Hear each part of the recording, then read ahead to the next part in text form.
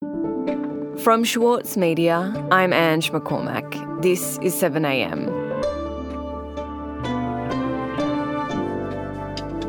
The world could soon bear witness to the ground invasion of Gaza, one of the most densely populated residential areas in the world. That is how Benjamin Netanyahu's government in Israel appears to have decided to retaliate after last week's attack by Hamas. It marked the greatest loss of life in a single day in Israel's history. Since then, Israel has laid a complete siege on Gaza, shutting off delivery of food, fuel and medicines. Today, world editor of the Saturday paper, Jonathan Pearlman, on what's happening in Gaza and why this new war could reshape the Middle East.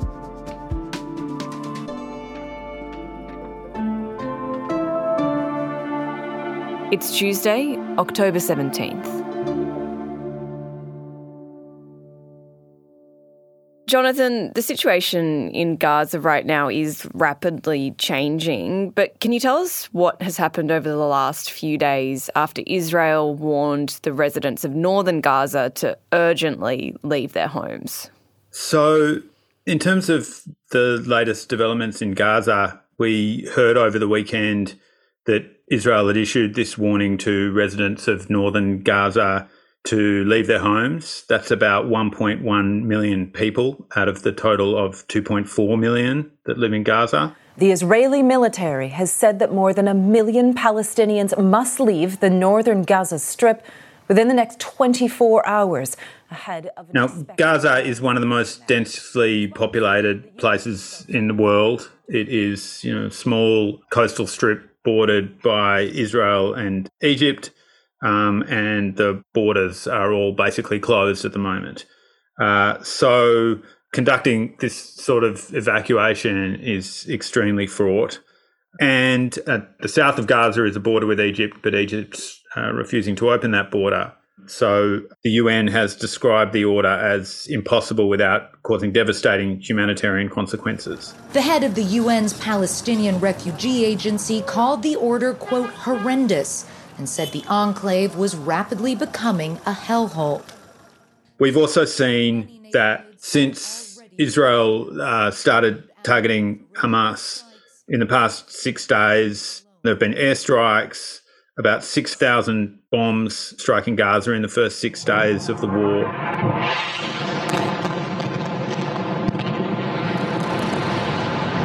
Tonight, for a second night, the only lights in Gaza are the fires of Israeli rockets, the flames of a terrible vengeance that's being wreaked on its population, guilty or innocent.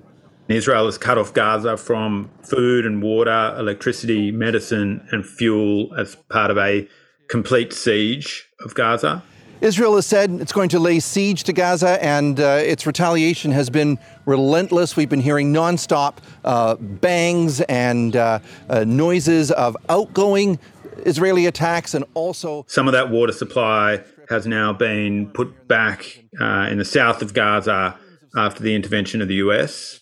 This has been strongly criticised by human rights groups who say that punishing the entire population is depriving Gazans of their basic needs, and that collective punishment of civilians in conflict is a war crime. This is Gaza's largest hospital, well used to difficult circumstances, but this, they say, is like nothing before. And almost half the patients here are children. At the same time as this is unfolding, hospitals in Gaza are filling up. Doctors say they're already out of beds. Patients are lying on the floors. They're out of supplies. They're running on generator power now because of this siege.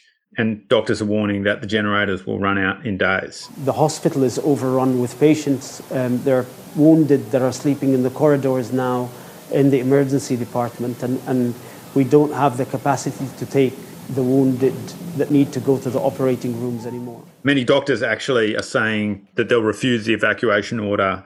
A doctor who's head of paediatrics at one of the hospitals in the north, Dr. Hussam Abu Safia, said, "We will not evacuate even if it costs us our lives," and has warned that newborns in neonatal care would die if they were to evacuate.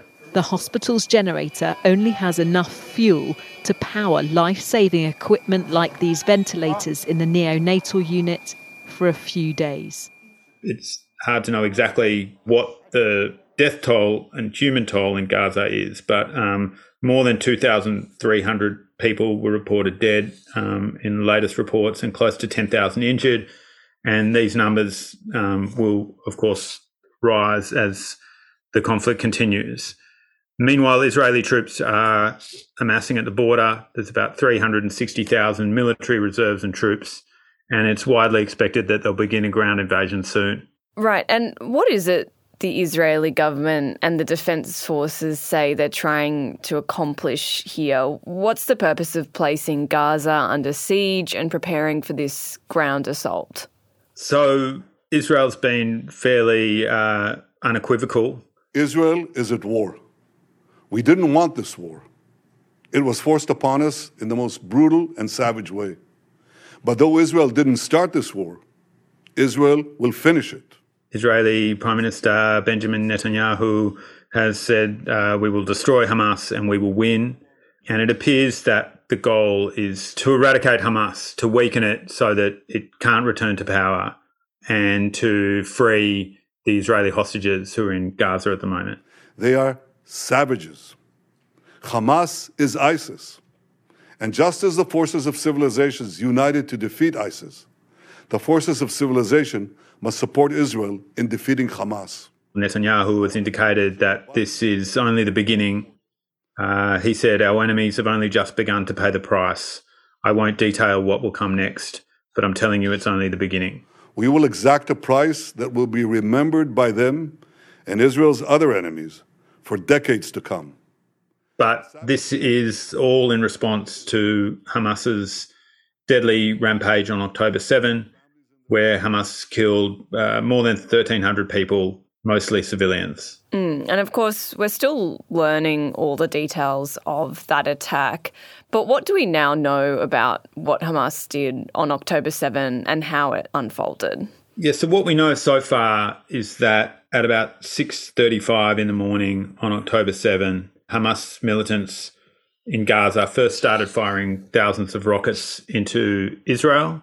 And by about 7 a.m., using drones and entering by foot and paragliders and by the sea, Hamas had overrun the two main border crossings separating Gaza and Israel.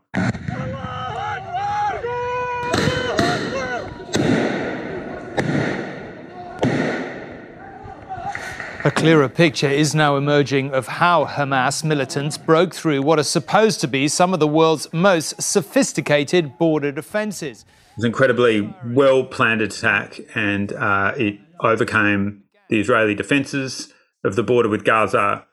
Israel prides itself on its military strength, and certainly the residents in those areas felt that while they were subject to rocket fire, the border itself was secure. Well, that proved not to be the case. And more than 1,500 Hamas militants armed with machine guns and rocket launchers entered Israel and began massive carnage. 260 bodies were recovered from the site of the music festival at Kibbutz Re'im. The militants fanned out to towns and kibbutzim near the border. They went from house to house. They shot, beheaded, kidnapped, raped. And, as the massacre continued, Israeli media was broadcasting live phone calls with residents who were trapped in their basements pleading for help. This marked a monumental failure of Israeli intelligence and security. And Israel did not secure the border until Tuesday. One captured militant reportedly claimed that he saw no Israeli security forces for 5 hours after crossing the border. So the Netanyahu government is already under intense pressure to respond strongly. And now we're starting to hear some of the first-hand accounts from survivors of the attack. We start to hear gunshots for they start one apartment to one apartment to one apartment, start to break the windows, break the doors, and start to shoot. You sound people screaming. There have been some voices including from some survivors of the attack, who were calling for restraint and hoping that the civilians and Palestinians won't pay the price for this. My country didn't want to hurt the civilians. I want they be safe. I don't think they need to die like I don't need to die. They like me. After the break, how this war could reshape the Middle East.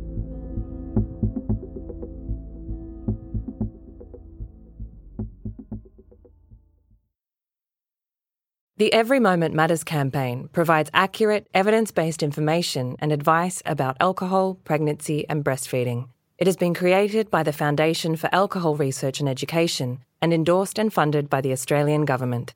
Alcohol use during pregnancy can lead to fetal alcohol spectrum disorder, or FASD, a lifelong disability. So make the moment you start trying the moment to stop drinking. Visit everymomentmatters.org.au to find out more. This year, the Saturday paper celebrates 10 years as Australia's leading independent newspaper. In that time, it's built a peerless reputation for quality journalism, for telling stories that are ignored elsewhere. It's the essential account of the week in politics, culture and news. When you read the Saturday paper, you don't need to read anything else. Subscribe today from just $2.10 per week. Visit thesaturdaypaper.com.au/subscribe. The Saturday Paper, the whole story. Jonathan, I want to talk about where all this goes because Israel says this assault in Gaza is to wipe out Hamas. But is that even possible? And how far could Netanyahu's government go to try and accomplish that? Yes, well, it's a difficult task and it's not really completely clear that Israel's goals will be achievable. I think if you look at the military goals to try to weaken Hamas's military capability and bring an end to its current leadership, well, that may be possible. We don't know, and we're about to find out. And the goal there for Israel is to reassert its deterrence, to demonstrate that its military is strong and demonstrate to its own citizens that the military can be relied on for protection. We're about to see the results of that military goal, but the broader political goal, I think, is much more difficult. Israel wants to see a new reality in Gaza, it's said, to end the control of Hamas or radical militants in Gaza. And the results of that, I think, are going to be very difficult to predict. We've seen what happened with efforts to dislodge the Taliban in Afghanistan or the consequences of the Iraq war. Remaking political realities is a difficult task and has often had very unpredictable consequences. So I think that broader strategic or political aim of Israel is going to be much more difficult no matter how the military side of things plays out. The Israeli military incursion and attacks are going to breed resentment amongst the Palestinians and, potentially radicalise Palestinians, cause mistrust. On the other hand, I think Israelis are going to be questioning how they can guarantee that any future Palestinian administration would be able to avoid this sort of attacks and guarantee their security. So it's a grim prognosis for the longer term approach to finding some sort of peaceful resolution to this. And what are the risks that this conflict expands? And as a result, could we see a reshaping of the Middle East? Yes, this will certainly change the Middle East. We have seen signs that the conflict is extending beyond the Israel-Gaza area. There have been Israeli airstrikes on airports in Syria, and there's been exchanges of fire on the border with Lebanon. The risk is that Hezbollah in Lebanon would enter this war. Hezbollah is Iran-backed like Hamas. May see an opportunity to enter. Israel would then be under attack on two fronts, and Hezbollah is much, much stronger than Hamas. So there is a real risk of the war spreading in that way. And if it were to, then it could encompass Iran and even America. America has sent 2 aircraft carriers into the region now, and that's really an attempt to deter Iran and Hezbollah from becoming involved. But of course, it adds to the risk that the US could be dragged into the conflict as well. The U.S. is sending military assets closer to Israel. The USS Gerald R. Ford carrier strike group is heading to the eastern Mediterranean. Now, that includes the Navy's newest aircraft carrier, the Ford, and cruisers and 4 guided missile destroyers. Now, Iran's role in this is significant. Iran's supreme leader, Ayatollah Ali Khamenei, has denied involvement in the Hamas attack, but he said, "We kiss the hands of those who plan the attack on the Zionist regime." And Iran has been very concerned about Israeli normalization agreements with Gulf Arab states and a whole block of nations that are rivals to Iran. And Iran's principal rival in the region is Saudi Arabia. And there's been talk that a US brokered deal between Israel and Saudi Arabia is close, and Iran would certainly be hoping to scupper that deal. And the sort of conflict we're seeing now is likely to scupper it, at least in the short term, because as long as Israel's attacking Palestinian areas and we're seeing large numbers of Palestinians die, Saudi Arabia will be under immense pressure to not to commit to this deal with Israel. So we're going to see a different Middle East emerge from this, and this is really just the beginning. And so much has happened in 10 days and so many civilian lives have already been lost. Is that an indicator of what this type of war will look like? The next stage of the war will be the ground invasion, it looks like. It's really difficult to know how that is going to unfold. It will probably cause massive damage as ground, when there's ground fighting in densely populated areas. It will cause, the toll will increase. And I think it's really difficult to know how long this will last, what the toll will be, what the consequences will be, whether Israel can achieve its military goals. So undoubtedly we're going to see more damage and the toll increase as the war goes on.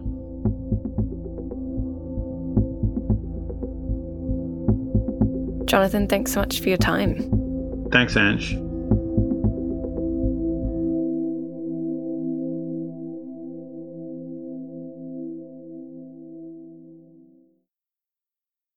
As a 7am listener, you know how important it is to stay informed, even throughout the summer. In addition to this podcast, Schwartz Media is publishing several free newsletters to keep you up to date in the world of news, politics, food, and arts this summer. Subscribe to all our newsletters for free at thesaturdaypaper.com.au/newsletters. Also in the news today, a man in the US state of Illinois has been charged with a hate crime after allegedly killing a 6-year-old Palestinian boy. US President Joe Biden condemned the killing as a horrific act of hate. The suspected killer is also accused of stabbing the boy's mother, who is expected to survive. And Western Australia is set to overhaul its firearm laws and cap gun ownership, with proposed reforms limiting recreational shooters to owning 10 firearms. Under the proposed laws, impacted licence holders would have to dispose of their excess firearms, either via an amnesty, selling through a licensed dealer, or through a government buyback scheme. I'm Ange McCormack. This is 7am. We'll be back again tomorrow.